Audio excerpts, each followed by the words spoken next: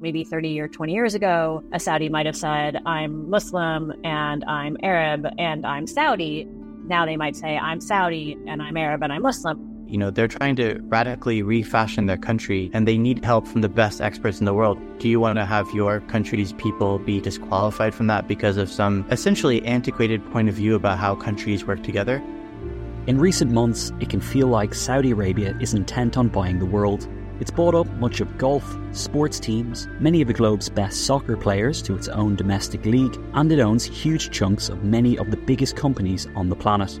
But Saudi Arabia is not just on a shopping spree. The once insular, oil-rich kingdom is transforming into a major diplomatic and military player, a pivotal actor in the energy transition, and looks set to host high-end cultural events like the FIFA World Cup. You know, they know that buying a football club immediately brings you a billboard into a global game that allows you to completely reposition yourself and rebrand yourself. It feels like we're entering the era of the Saudi project. But what exactly is the kingdom trying to achieve, and will it succeed? Coming soon from Intelligence Squared, the Saudi Project is a new podcast series seeking to answer some of these questions and more. Britain does have choices. It's not either or situation. We either indulge Mohammed bin Salman or boycott Mohammed bin Salman. There is a third choice. Search The Saudi Project wherever you get your podcasts.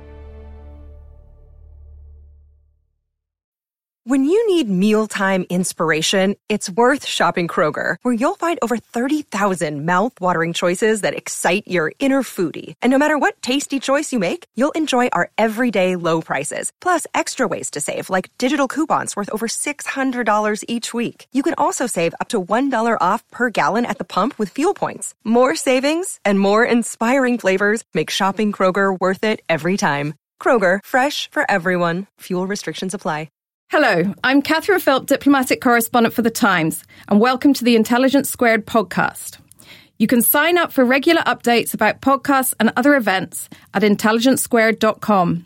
I'm here with Anshul Pfeffer, writer for Haaretz and The Economist, and author of Bibi, The Turbulent Life and Times of Benjamin Netanyahu. Anshul, welcome to Intelligence Squares. Thank you for having me, Catherine. You couldn't have chosen a more apt time to be releasing a book about the Israeli Prime Minister. He's a ubiquitous figure on the world stage these days. But one of the very interesting things you touch on in your book that people may not be aware of is a lot about his roots and where he came from. And you mentioned crucially that he is the first Israeli prime minister to actually be born in the state of Israel. And you take us back to the roots of his grandfather and his father, and you tell a story about where he's come from and how that fits into this Zionist narrative that he is now projecting. Can you tell us about what you think about his background is most significant to who he is today? Well, with the book, what I was trying to do, besides to tell Netanyahu's story, was write a history of Israel in a slightly different way that's been done until now. It's not just convenient, the fact that Netanyahu's life from his birth, he was born in 1949, just 14 months after the birth of Israel, but the story of Israel has been told until now almost exclusively from the perspective of the founding generation of Israelis, from David Ben-Gurion and Golda Meir and Moshe Dayan. And these were all members of the center-left socialist Zionist movement, which was the mainstream of Zionism almost from the beginning of the 20th century, but they were never alone there. And Netanyahu and his father and his grandfather represent another stream of Zionism, a revisionist Zionism, which what evolved into what is today the Likud Party, right-wing Zionism. And at the time, it wasn't the mainstream. They did not found the state. They were the opposition already before the state was founded, and they were outside. They were classic outsiders. However, they were very much part of the story even then, and for the last 30-odd years, they've been in power in Israel. So I think the way that Israel's story has been told from the perspective of those who today are in the opposition, and who knows for how long they'll still be in opposition, is only a very, very narrow part of the Israeli story. And there's a tendency to see Netanyahu as almost as an aberration, as some kind of foreign transplant grafted onto Israel. And when Netanyahu leaves, everything will be okay. Everything will go back to the way it used to be, and we'll have the successors of Rabin and Peres and Netanyahu is just a mistake. And it's important to see that Netanyahu does reflect Israel in many of its aspects. And he is the country as it is today. And the more and more I burrowed into Netanyahu's story and his family's story, I realized that that was always part of the Zionist narrative, even though the narrative that was being told to the wider public, to the West, was very much a narrative of Ben-Gurion and of those kibbutz builders and pioneers, while the revisionists who tended to be more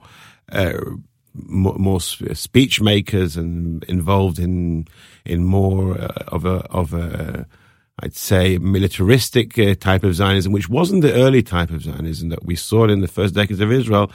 They were there and they were always part of the story. Just they weren't in power and they weren't in the mainstream.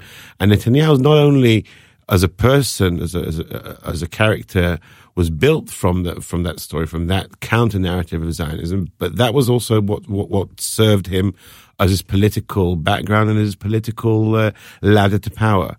And it's what's keeping him today in power. The fact that there are these groups who always were there, always were part of the Jewish and the Israeli and the Zionist story. And he's managed to bring them together. His predecessor, Likud Menachem Begin, brought them together, but he has managed to really knit them much closer into this alliance of underdogs and outsiders who, even while today have already been for more than 3 decades in power, still feel that they're the outsiders and that they have to carry on railing against the elite. And it's very much what we're seeing today in populist politics in Europe and the United States. Netanyahu's been doing that for over 30 years in his career. And that, I think, was the main insight and discovery that I found in working on the book. Mm.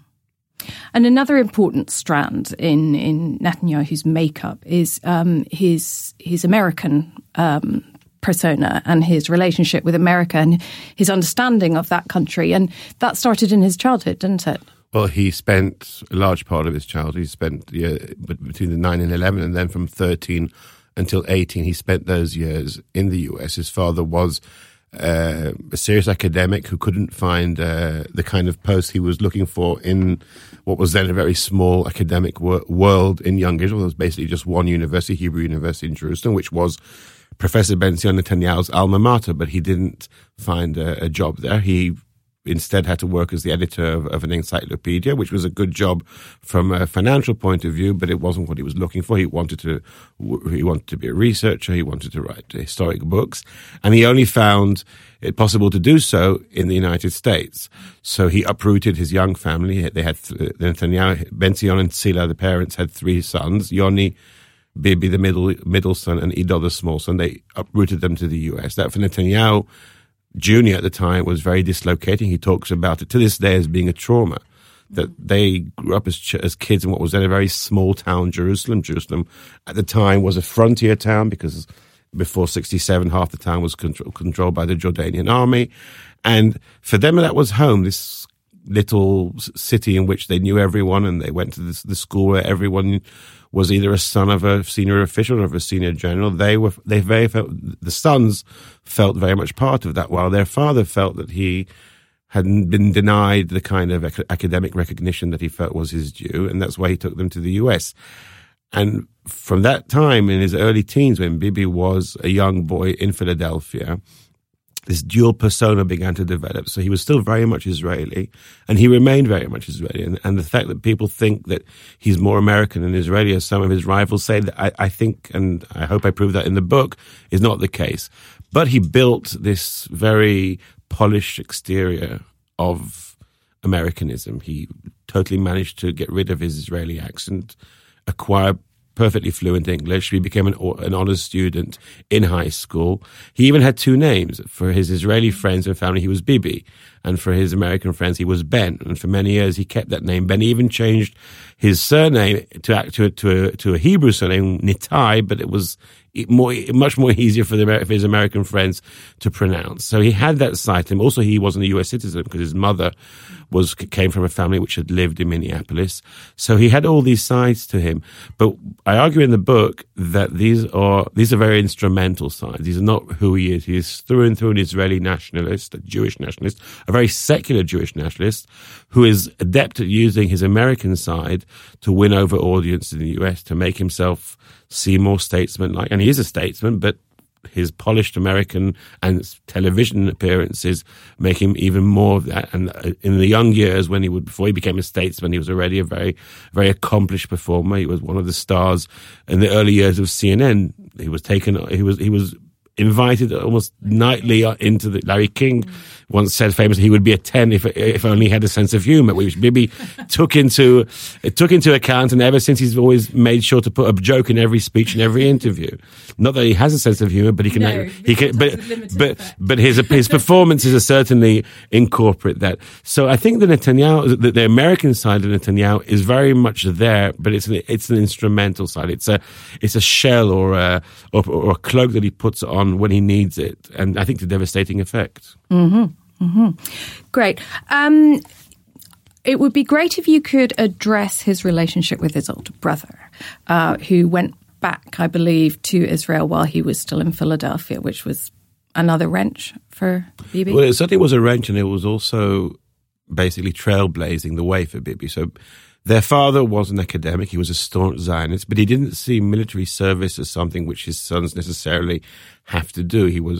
He had come of age before the establishment of the State of Israel, and he had never understood, at least not until much later, how important military service would become as an integral part of life and of the Israeli elite. He believed that his sons were very intelligent young men, they would serve the Zionists and the Jewish elite by being intellectuals, by being people who would go and study in the top universities of the US. And later on, they would perhaps become diplomats or politicians, but they wouldn't necessarily have to serve in the army. So when his eldest son, Yoni, reached 18 and they were living in Philadelphia, he pressured Yoni to apply to all the top Ivy League universities. Yoni was accepted to Harvard, but Yoni rebelled and went back to Israel at the age of 18. 3.5 years later, Bibi did the same thing. Bibi had been accepted to Yale at the age of 18. He was an honors student. He didn't even stick around for his graduation ceremony, which is always, we know, is a very big thing for American high schoolers. He didn't stick around. He was back in Israel preparing to join the army. And this was very much following in Yoni's footsteps. So he had his two main influences were his father, who was his ideological, intellectual influence, but in actual decisions in life, he followed his elder brother by rebelling against the father. Never ideologically. They both brothers remained very staunch nationalists and right wingers, but by not staying in the US and studying at a top university, by going at the age of 18 on their own to serve in the IDF, in the Israeli army, in the most elite of units. Now, fast forward a few years, Yoni remained Bibi stayed for 5 years. He stayed for two more years than his compulsory service. He became an officer in the most elite of Israeli units in Seret Matkal. Fast forward a few years, and Yoni was already Yoni, who remained in the military and was on a lifelong military career, became the commander of that unit. And then in 1976, along came the hijack of the Air France airliner to Entebbe, and Yoni led his men as part of the very complex and very daring hostage rescue mission. Yoni was part of the team which burst into the terminal, the old terminal at Entebbe Airport, and rescued the hostage. Yoni was shot even before entering, apparently by a Ugandan soldier firing from the control tower. And that was a moment which marked Netanyahu, his younger brother's life, because Yoni didn't return alive from Entebbe. He was one of many Israeli heroes and fallen soldiers, but the one who's been more commemorated than anyone else in Israel's history. And there are a number of reasons why Yoni has become such a hero. First of all, the Entebbe raid was less than 3 years after the Yom Kippur War. 1973, it was the biggest trauma for Israel, probably in Israel's history, when Egypt and Syria launched a surprise attack, which was at first devastating, successful. Afterwards, Israel managed to repulse them and win the war, but those first few weeks were a very deep trauma for Israelis. The fact that the IDF, the great army which had won the Six-Day War and in less than a week vanquished Syria and Jordan and Egypt and captured all those the Golan Heights and the West Bank and Sinai, done all that. Suddenly, 1973, that was broken. The trust of Israelis had been broken in the army. And the Entebbe operation was the moment which Israelis had been waiting for to rekindle their enthusiasm and their love and their trust in the IDF. That's what the Entebbe raid did. But the people who were on the raid themselves were all anonymous. Their names couldn't be mentioned because they were all pilots and special forces officers. So none of them could appear in the media with their faces and names. There was one face, one name. That was the one person who hadn't come back alive.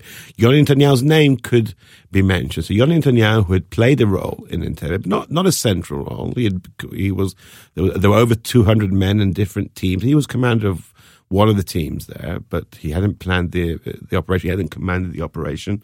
But he was elevated posthumously into this figure who personified the entire operation. The operation was even renamed. It was originally Operation Thunderbolt. It was renamed to Operation Jonathan in Yoni Netanyahu's name. But he was dead. So his name could be mentioned. His face could be put in pictures and magazines and even played by stars in Hollywood movies about Entebbe. But there was a role for a spokesperson. And Bibi, who hadn't been, he may have been on the operation if he'd been serving in the army. At the time, he was already back in the US as a student at MIT, was thrust into this public role as the spokesperson of the Yoni Netanyahu myth, of the Netanyahu family. And the family went about building this myth of a warrior philosopher, a man who could have been the greatest leader of the Jewish people had he lived. That was obviously an exaggeration. Yoni wasn't. Yoni was obviously a very gifted officer, but he was actually about to be relieved of his command. And Entebbe, in a way, saved the myth of Yoni Netanyahu. If he had come back alive, or if the Entebbe operation never happened, quite likely Yoni's career was about to end, and not in very good circumstances. But that wasn't happened. He was a dead hero.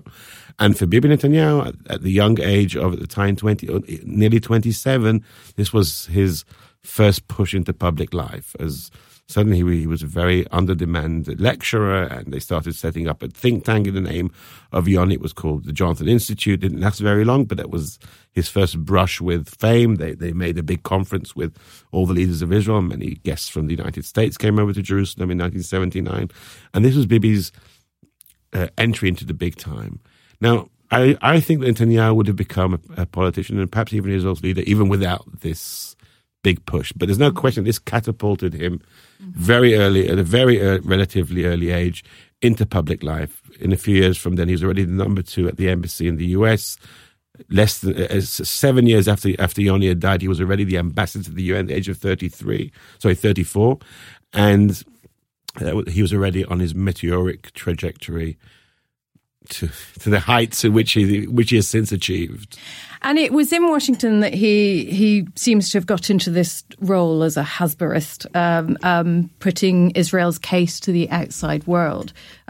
He took to that role? He took perfectly to that role because it was also part of the revisionist ideology. They always saw the Hasbara, or as it literally means explaining, as a very central part of what Zionists should be doing. Now, the mainstream old school Zionism, they believed also in explaining, in propagandizing, but they never saw it as a central part of what Zionism should be. They saw Zionism mainly as building, kibbutzim, and industry, and roads, and all the research and science things that would come along in the Jewish state, and obviously an army. These were all the things that they did, and they said at the same time we're going to have to try and explain to the world what we're doing, but they never saw it as a central role. While Jabotinsky, the founder of the revisionist movement, who was the mentor of Ben Zion, Bibi's father, saw it as one of the 3 pillars of Zionism. That we have, if we do not explain to the world why it is our right to have and to own the Palestine, what will become the Jewish homeland, then we will fail. And Netanyahu took to this very naturally, and to this day he believes, as we can see in all his very frequent speeches and interviews and performances, that this is a core mission, that this is something that if it's not done, then Zionism will fail. And there's always been been a very large part of the conflict within Zionism over the importance of Hasbara. And Jabotinsky and his followers were always accused of being people who can talk, not people who can do. And Netanyahu would argue that you have to do both. But yes, he is probably the ultimate Hasbarist, and many of the slogans and the sound bites and the performance art that he uses, his visual images and so on, they've become a core part of what it is to make the argument for Israel today in this day and age. Even the people who politically don't agree with Netanyahu find himself using his kind of language today. I'd like to pick up on what you said about the accusation that the revisionists talk but don't do. One charge that's laid at Netanyahu is that he's indecisive. He doesn't always want to take a risk on a course of action. And I was struck in your book by how this was reflected in his personal relationships. He has 3 marriages, all of which he entered into under some duress, you suggest. And I wondered if you could talk about those and what you think they tell us about the man and the politician. Well, I think Netanyahu is all his relationships, and I'm talking here not just about his relationship with 3 wives, but his relationships in general with people who've worked with him, colleagues, allies. Over the years, as he's become so senior, it's always been almost always been underlings, but also world leaders with whom he works. I think that he's always had a tendency to look at the very big picture of anything he's doing. So whether it's his own career, then he looks at his long-term trajectory. Whether it's his personal relationships, he's always been very, very instrumental in seeing what he can get out of it. And that's why there's so many, that's why this book was so easy to research, because Israel, and not just Israel, but New York and Washington and some other cities in the world, it's just so easy to find people who feel betrayed by Netanyahu. I don't think because he actually consciously betrayed them in a way that he thought up a dirty trick, how he's going to get one over them in the way some politicians do, but just in the way he's so instrumental in his relationships. How does this get me to my objective? So transactional. Very transactional, and which is doesn't make it very easy to build healthy relationships with women. And you mentioned his 3 wives. Each of his wives, I think there was a real love there. And from what I've heard, and his 2 ex-wives never speak, though they're not retiring women. They're very impressive women. One of them is today one of the most senior scientists in Israel. Another one is a very high-powered socialite in New York. There doesn't seem to be much rancor there, but at the same time, the relationship didn't last because they had their own lives and they had their own purposes. And somehow Netanyahu's drive wasn't part of building a family life. Whereas his current wife, Sarah, who's stuck with him for 27 years almost, totally immersed and integrated herself into the Netanyahu project. Some would say much too deeply into that project. And in that way, a lot of people say she's a liability to him. I think she's actually a source of strength, because we tend to forget that in the middle of Netanyahu's political career, there were 10 years in which he was out of power, in which he had been beaten by Ehud Barak, and then by Ariel Sharon, and then by Ehud Olmert. And in that decade, I think Sarah Netanyahu, his current wife, was probably one of the main, if not the main factor, keeping him on track, on the road back to power, because Netanyahu could have had a very good life as working in the private sector after his first term as prime minister, certainly after his rather short but successful term as finance minister 13, 14 years ago in Israel. And he lost 3 elections in a row in that decade, and every time he could have said, well, I've had enough, I've been prime minister already, I've had the top job, I'm still a young man, relatively, he was still in his 50s then. Why carry on in the rat race of politics? And there were people who heard him muse privately that maybe it's time to do something else. Sarah kept him on, and like you say, he was passive in that relationship. She was the one who initiated the first date. She pushed her phone number on him. She was at the time a flight attendant in El Al on a flight, and she gave him her phone number, and she was very, I'd say, assertive in that relationship, and they only got married after she was pregnant with their first son Yair. And you can similar patterns happened in the 2 previous marriages. And it's interesting that a man who is so assertive and seems to know what he wants can be that passive. And you mentioned the fact that he's accused of being indecisive, and that's true. And I think it's very much to do with the fact that he's very risk averse. And people have this image of Netanyahu as being a thug and a warmonger, but the opposite is true. The truth is that Netanyahu has had the least big wars and major operation of any Israeli prime minister. And an average year of Netanyahu is a very low casualty year. On the other hand, Netanyahu is not a peacemaker either. He doesn't want to make peace, and he doesn't want to make war. He wants to keep Israel in this kind of tense and always on guard status quo. He believes that that's the only way for Israel to survive, and he believes that Israel can despite being on edge the entire time, can still prosper. And if you look at the GDP going up, he may have a point then. If you look at the way that the whole region, and you've covered the region for years, you've seen how Israel, which was Israel-Palestine, which was seen as this major conflict, this source of all problems in the Middle East, is now almost a sideshow. And Netanyahu was saying this 25 years ago. He was saying people one day will realize that the Palestinian issue is not an important issue. It's something that can be marginalized, and somehow the Palestinians can be pushed aside and bullied into submission. And it seems to be happening now, because you have the Saudis and the Egyptians basically working with Israelis and totally putting the Palestinians in the corner, telling Abbas, either you accept whatever deal Trump's going to come along with, or we're not going to have any dealings with you anymore. You've seen how Trump has recognized Jerusalem as Israel's capital, a major break with foreign policy. And yes, there have been some protests, and when we had the Gaza protests last week, which were very violent and very bloody, but not necessarily even connected to the Jerusalem issue. And the world has sort of said, okay, we don't really like it, but shrugged.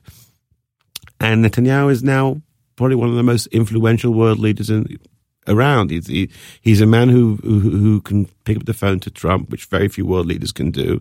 And he's a man who was taken as the guest of honor last week on May the 9th, the Victory Day parade in Moscow. He was standing there by Putin. When he flies to India, then Modi takes him around for 3 or 4 days and just focuses on hosting Netanyahu. We have all these strong men, quote unquote, leaders who seem to be very fond and even see Bibi as their mentor.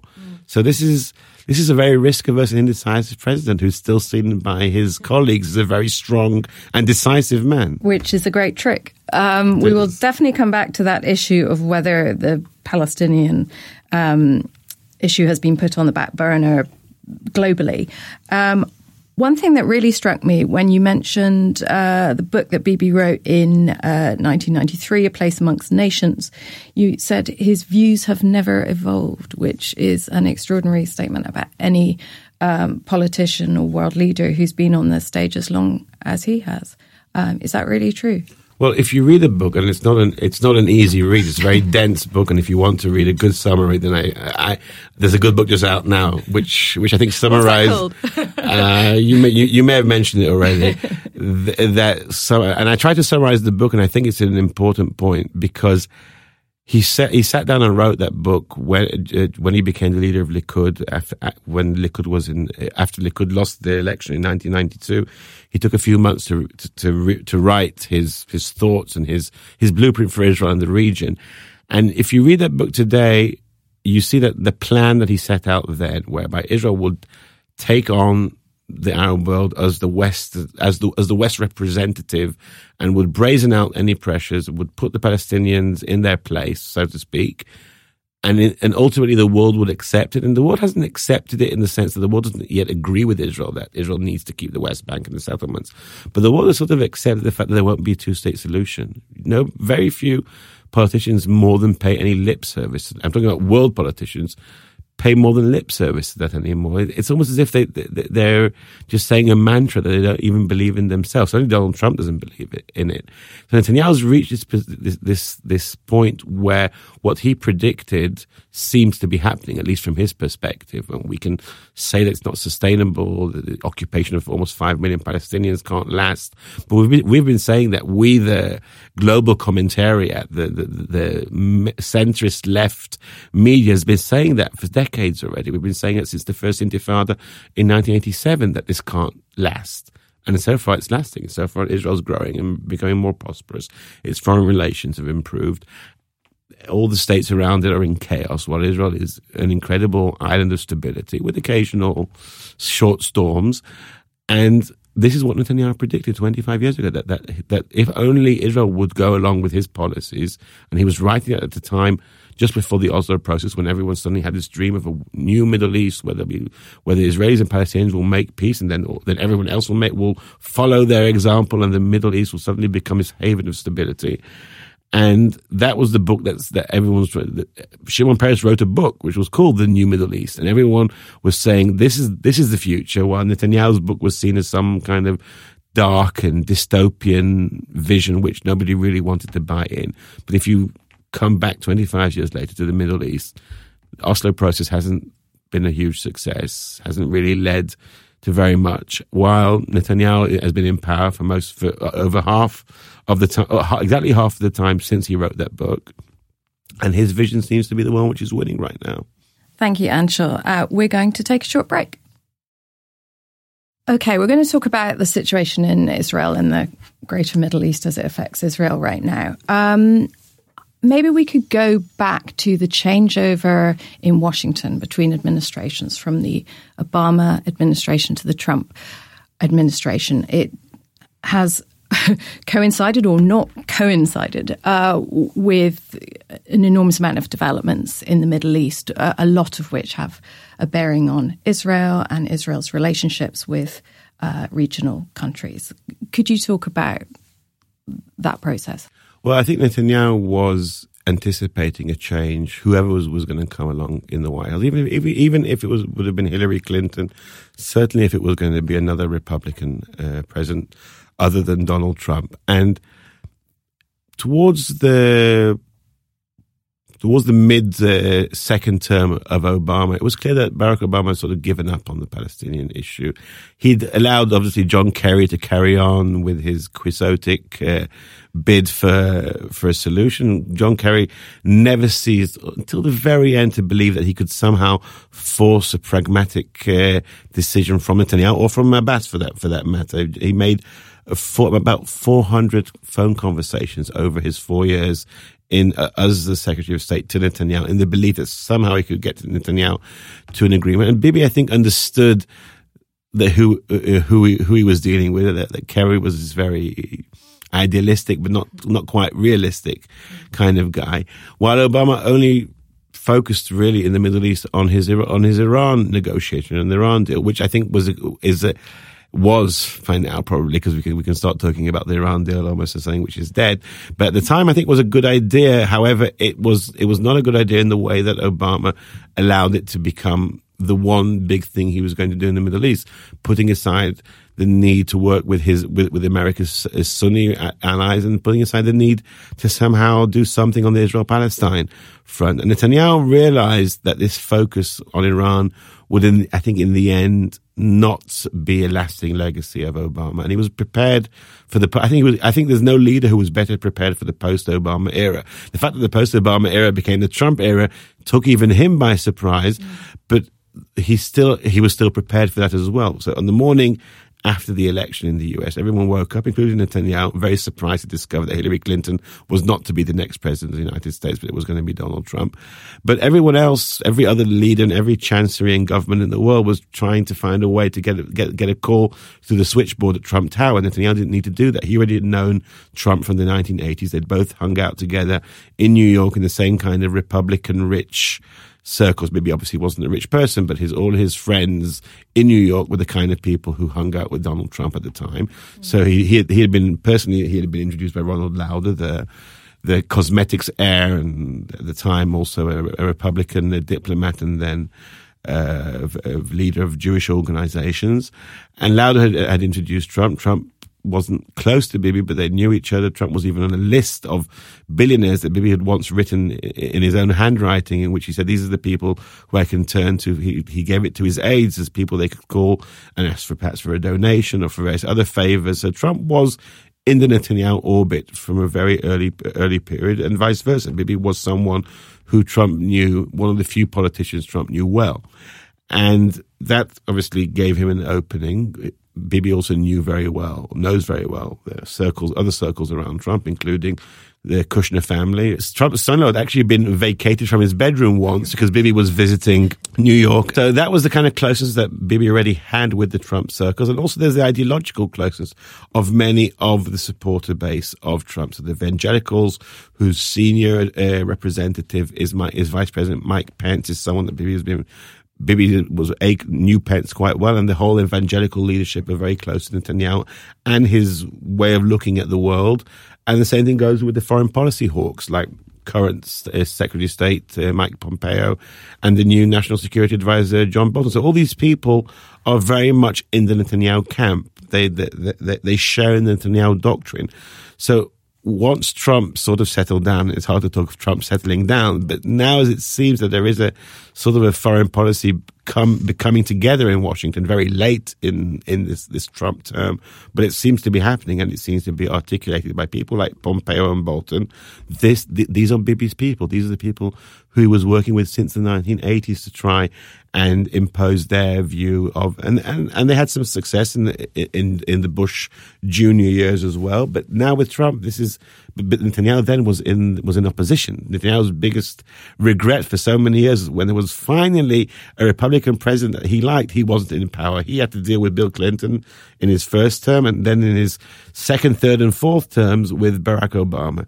Now finally, there's an American administration which really sees eye to eye with Israel on everything, and there's never been a situation. I mean, yes, Israel has had massive support from the US since its birth, specifically from after the 6-Day War, when it became a much more clear as a part as the Western axis, as the US orbit of power. But now we have an administration which literally will not criticize Israel about anything, will agree with Israel about everything. And in some ways, it's very useful for Netanyahu. Finally, he's seen the demise of the Iran deal, which he's hated. He's seeing Trump give Israel this incredible asset of recognition, diplomatic asset of recognition of Jerusalem, which was something which was always going to be kept for a much later stage in any kind of peace or diplomatic arrangement.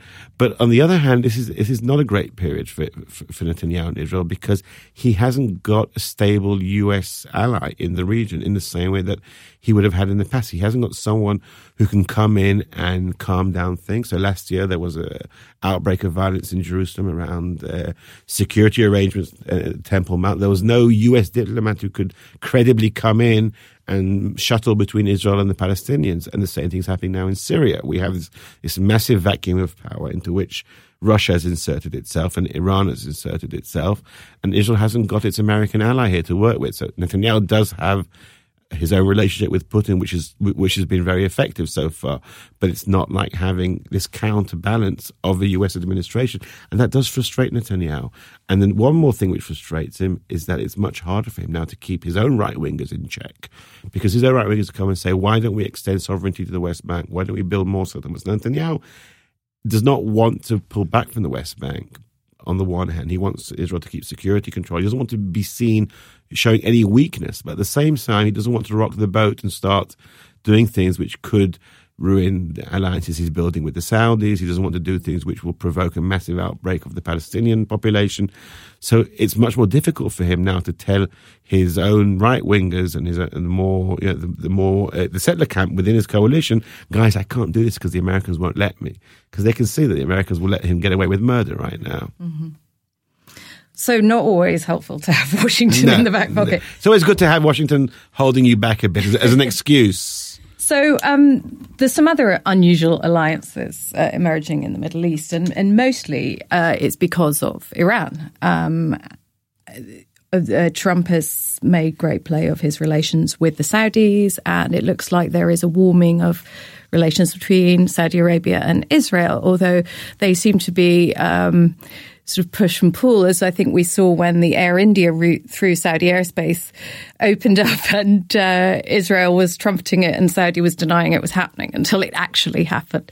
But perhaps you could talk about this realignment, where the Sunni powers in the region are sort of more openly is probably pushing it too far, but are getting behind Israel because of the mutual perceived threat from Iran.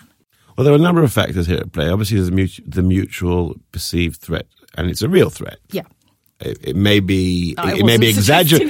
It may be being exaggerated to some degree. And also, Netanyahu has always had a changing cast of threats. So, in the 80s, when he was a diplomat, he was talking about the big threat to the West and to Israel is coming from the Soviet Union and their alliance with radical Arab regimes. And then and then in the 90s he spoke about Iraq. Then by 2003 the Iraqi military power was destroyed by the Americans and the British. So then Iran became the big threat. So there is something instrumental about Iran as a big threat, though he did speak about Iran also earlier on. But Netanyahu's always seen Israel in the region in conflict with elements of radical Islam and radical Muslim ideologies, which a radical Arab ideology, which may not necessarily be Islamist, but in the past, Ba'athist and Pan-Arabism and Nasserism. So he's always seen that as the main conflict. But he's also kind of said there'll come a time when the Arabs will begrudgingly accept our presence. Well, they'll understand that it makes more sense for them to work together with us rather than to fight us. And that's why he never closed the door to that kind of secret diplomacy with the Saudis and with the Egyptians. He never wanted to, like Shimon Peres, to start opening up embassies and having these big, fancy international conferences in Sharm el-Sheikh with 20 leaders holding hands, the way Shimon Peres was always loved to do. And that didn't work very well for Peres, because in the end, Israeli voters preferred a tough guy. But the idea of having this kind of alliance with the Saudis is not necessarily a new idea. You can see Netanyahu hinting many years ago already that this kind of thing would be possible. And certainly it would be possible if the West, as he saw it, would be on Israel's side, that the Arabs would have no choice but to draw clear to Israel unless the West will make it clear that they were not going to ditch Israel and basically as he accused, not he personally, but some of his supporters accused Obama of throwing Israel under the bus. So certainly the fact that the Americans did continue supporting Israel at the same time, Iran became this joint thing. And I think the third thing is that the leaders of countries like Saudi Arabia, and I know this because they've said so in private in meetings that they had recently in Washington, have themselves felt that the Palestinian issue is no longer the kind of issue which makes the Arab world, or the Arab street, and you've traveled the Arab world, you know it better than I do. The word the Arab street is not a real concept. No, not anymore. It's not anymore. Maybe never was. But it certainly isn't anymore. And I think that, and I know that the Saudi leadership has certainly done surveys to see whether perceived closeness towards Israel and more of a distance away and less playing lip service to the Palestinian issue would go over, and they're beginning to see it. That they've seen in recent years a change in trend. So all these things are coming together in a situation where people like Mohammed bin Salman, the crown prince of Saudi Arabia, he's 35, he's planning 50 years of rule over Saudi Arabia. He looks around and says, where are the centers of power in the region? Who do I link up with? And he sees Israel. And he thinks, well, maybe I don't want to be seen too openly embracing Israel, but at least on a pragmatic level, this is the kind of country I can work with. And Netanyahu is the right kind of person for him, because Netanyahu is not asking him to open up an embassy in Tel Aviv or in Riyadh. He's not asking. He didn't even ask for the air route. That was something the Indians asked for, and it was okay with the Saudis. So it was okay. It worked well for Israel. But all these things, all these little signs which are accumulating, are signs of more of a change on the Arab side than they are on the Israeli side. Netanyahu is just the beneficiary of them. He's positioned himself to be the right man at the right time for this.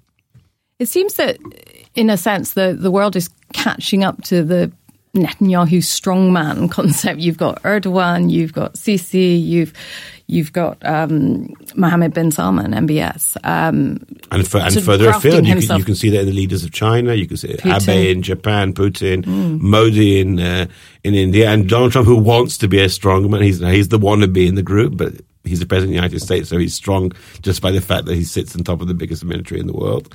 So all these men, you mentioned it, the one strong world leader who doesn't get along well with Bibi is Angela Merkel. No coincidence there. And also Erdogan. But Erdogan's not getting along well with anyone right now. So Bibi is kind of at the center of this group, and he's been there before any of them. He was a prime minister in 1996. He's been there even longer than Putin has been there. So for many of them, he's a sort of a mentor. He's the man who stood up to Barack Obama. Barack Obama is now playing golf, and Bibi's still in charge of his country. So they all see him as this kind of leader who can claim to be democratic at the same time, but at the same time not be very democratic because he's ruling over 5 million Palestinians without any civil or human rights. Well, some human rights, but not any civil rights. So this kind of idea of a leader who can pretend to be democratic at the same time have these various features of autocracy is seen as very strong. It's seen as someone who gets his way over a liberal human rights agenda of the Obama administration and other administrations which were perhaps before in the West. And there's a sort of outlier or harbinger of this period of the strong man. Bibi is this almost a spiritual godfather of this age. And because this phenomenon has spread now so far afield, could this save him from having to do anything about the Palestinian issue? I mean, Trump came in to office saying he would do the ultimate deal. He handed it to his neophyte diplomatic son-in-law, which is an extraordinary act. We are supposedly going to see the outlines of some sort of plan. The ultimate deal, yes. It has been suggested to me more than once this may be less of a plan and more of a roadmap. But as you said, he doesn't like having permanent solutions, permanent decisions. In the context of the Palestinian issue, he sees merit in the status quo and not actually having to do anything. And I suppose the question is, can he, in this changed global climate, get away with that stance? And does he want to? So, well, for nearly 31 years, from the outbreak of the First Intifada in late 1987, there's been this idea that something is going to happen, or an accumulation of things are going to happen, which are going to make the situation between Israel and Palestinians unsustainable. The demographic balance is going to change. There'll be a massive of hundreds of thousands of Palestinians marching on Israel's borders. There'll be some. They did just try that. Well, but it wasn't hundreds of thousands. That's true. There'll be so much. There'll be so much diplomatic pressure. Ehud Barak said there'll be a diplomatic tsunami which will break on Israel if Israel doesn't do something. Ariel Sharon called it Israel will be led into the corrales, where the bull in Spain is slaughtered. There was this fear amongst Israeli leaders, and perhaps hope amongst others, that Israel would be pressured. An intolerable pressure would be applied on Israel. Israel would have to give way. Netanyahu's always said the opposite. No, it's not going to happen. You're so wound up by this fear that you're making concessions that we don't need to make. We don't need to make any concessions. It's not going to happen. Now, these things could happen. The Palestinians could finally embrace real non-violent protest and march. A million Palestinians could march on the roadblocks from Ramallah and from Gaza. We could see new governments in the West suddenly. We could have Bernie Sanders in Washington and Jeremy Corbyn in London and who knows who else where in other countries. And we could see these changes become and apply that pressure on Israel. You can't make a clear prediction. It's not going to happen. But 51 years since the occupation began, Israel is still there. Netanyahu seems to be winning the argument. He won it for the entire 8 years of Barack Obama, arguably the most liberal, left-leaning, pro-Palestinian president in the White House, and it didn't happen. And my argument, and I've been writing this both in this book and in countless pieces I've written for Haaretz over the years, is that it's Israel's choice. Israel will have to choose whether it wants to be the kind of society which will forever continue to subjugate another nation, or it will change for its own benefit. I don't think that we see today any sign of international or external pressure forcing Israel to make the decision. It can only come from Israelis, and I think it did come in the past from Israelis. The Oslo process wasn't a result of pressure from the outside. It was an idea that was helped by some Norwegian diplomats, but it was something that came about by Israelis working together with Palestinians without major pressure. Ariel Sharon wasn't pressured from the outside to leave Gaza.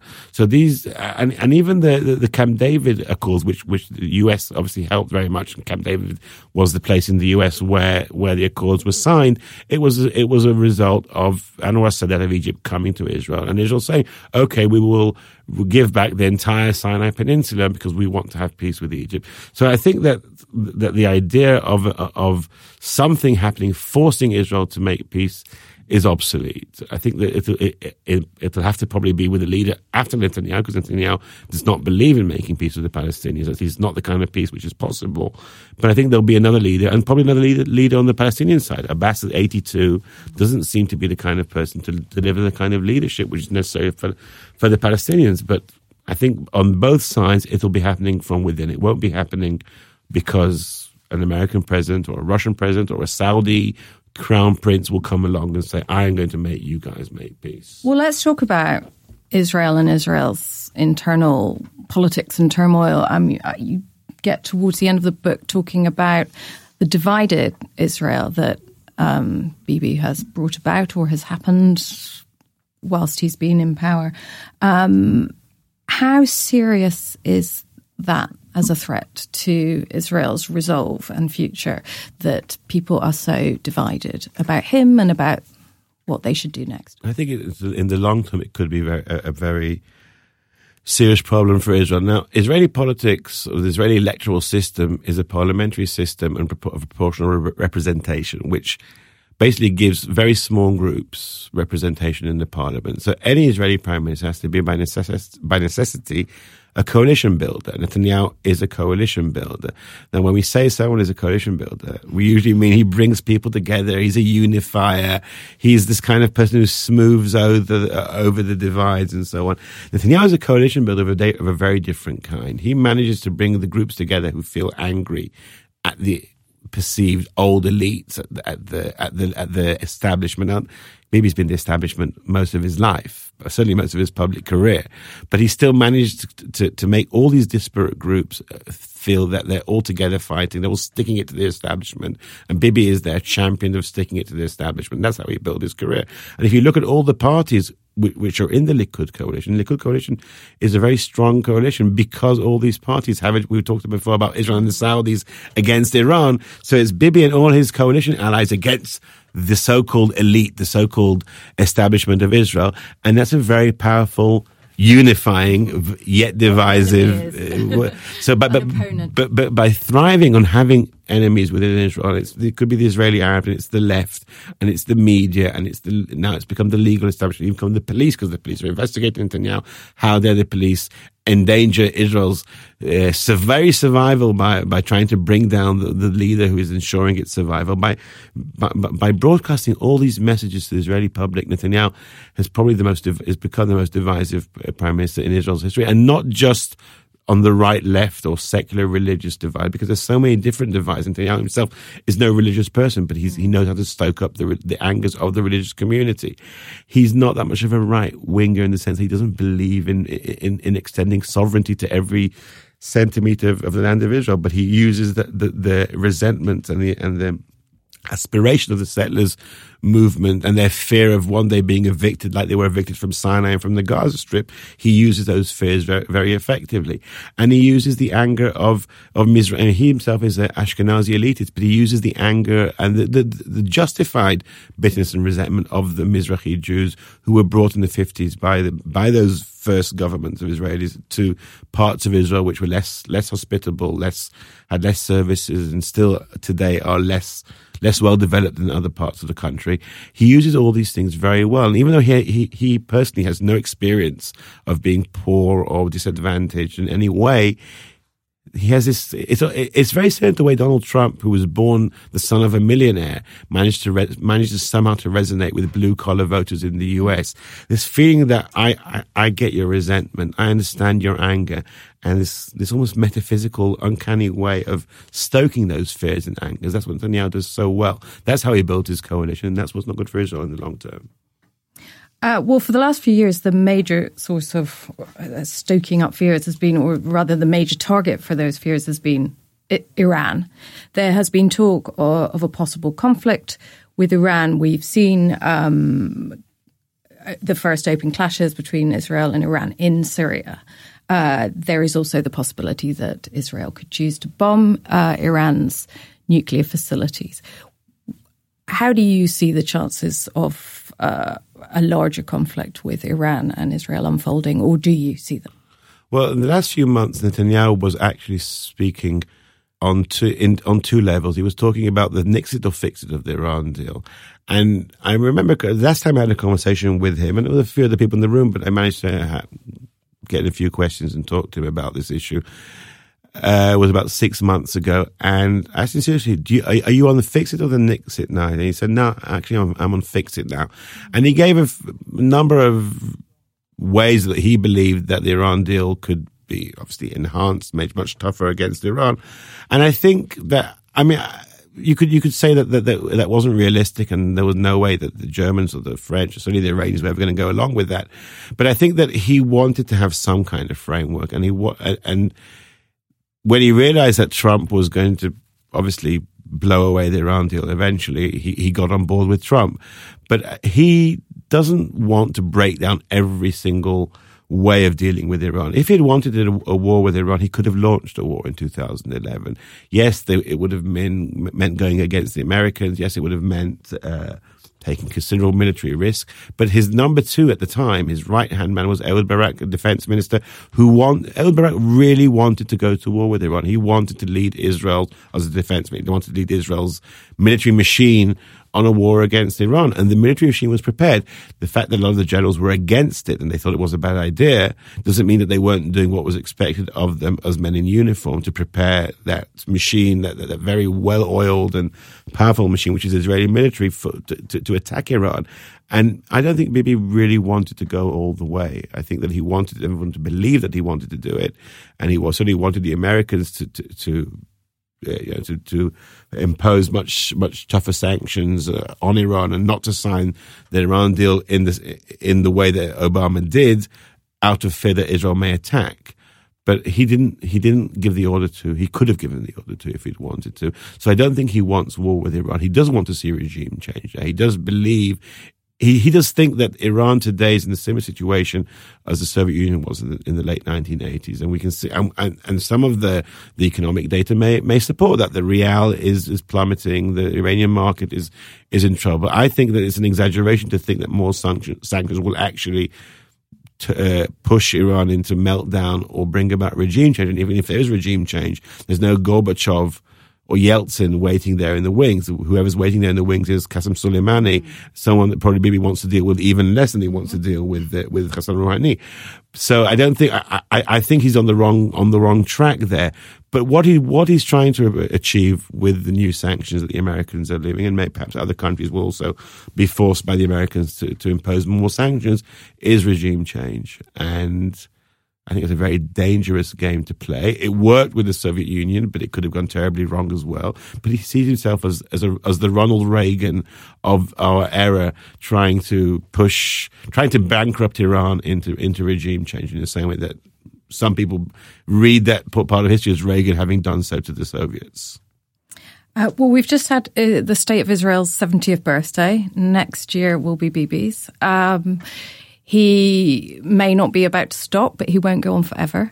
Predictions are a dangerous game, but and certainly he could have more than 20 more years ahead of him in public life if Shimon Peres is anything to go by. But I wonder if you could hazard a guess at what his legacy will be. Well, I think his legacy will very much depend on whoever comes after him, because I'm looking at this from my perspective as someone who thinks Israel has to end the occupation, not because of its economic reasons or because of its diplomatic pressure. I think Israel has to do that for its own good as a society, and to be able to focus on really realizing its potential, because Israel today has achieved things that very few people would have believed it would achieve in 70 years, if we're talking about economic and technological. development and also military prowess and its situation in the region. I think very few people would have imagined Israel would have reached this point in 70 years. And I think it shows that Israel has an incredible potential, which it's not realizing today because its society is being held back by all these divides that Netanyahu is exploiting and by the issue with the Palestinians, which forces Israel to devote so much of its time to this kind of fear-mongering, and we have to keep the Palestinians in check. We can't let go. We can't allow ourselves to actually think what kind of a country we want to be.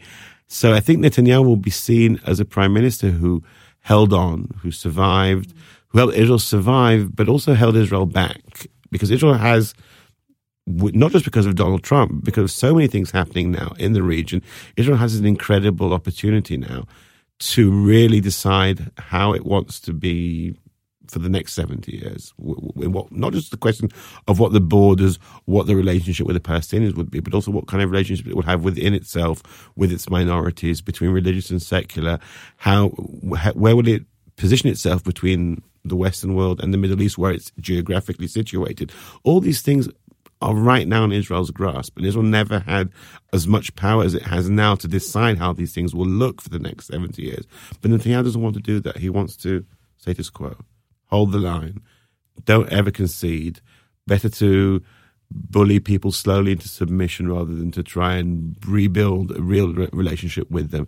So I think that Netanyahu's legacy to a large degree will be of someone who squandered what was perhaps Israel's best opportunity to achieve the most it could in the next 70 years of its existence. But I hope I'm wrong.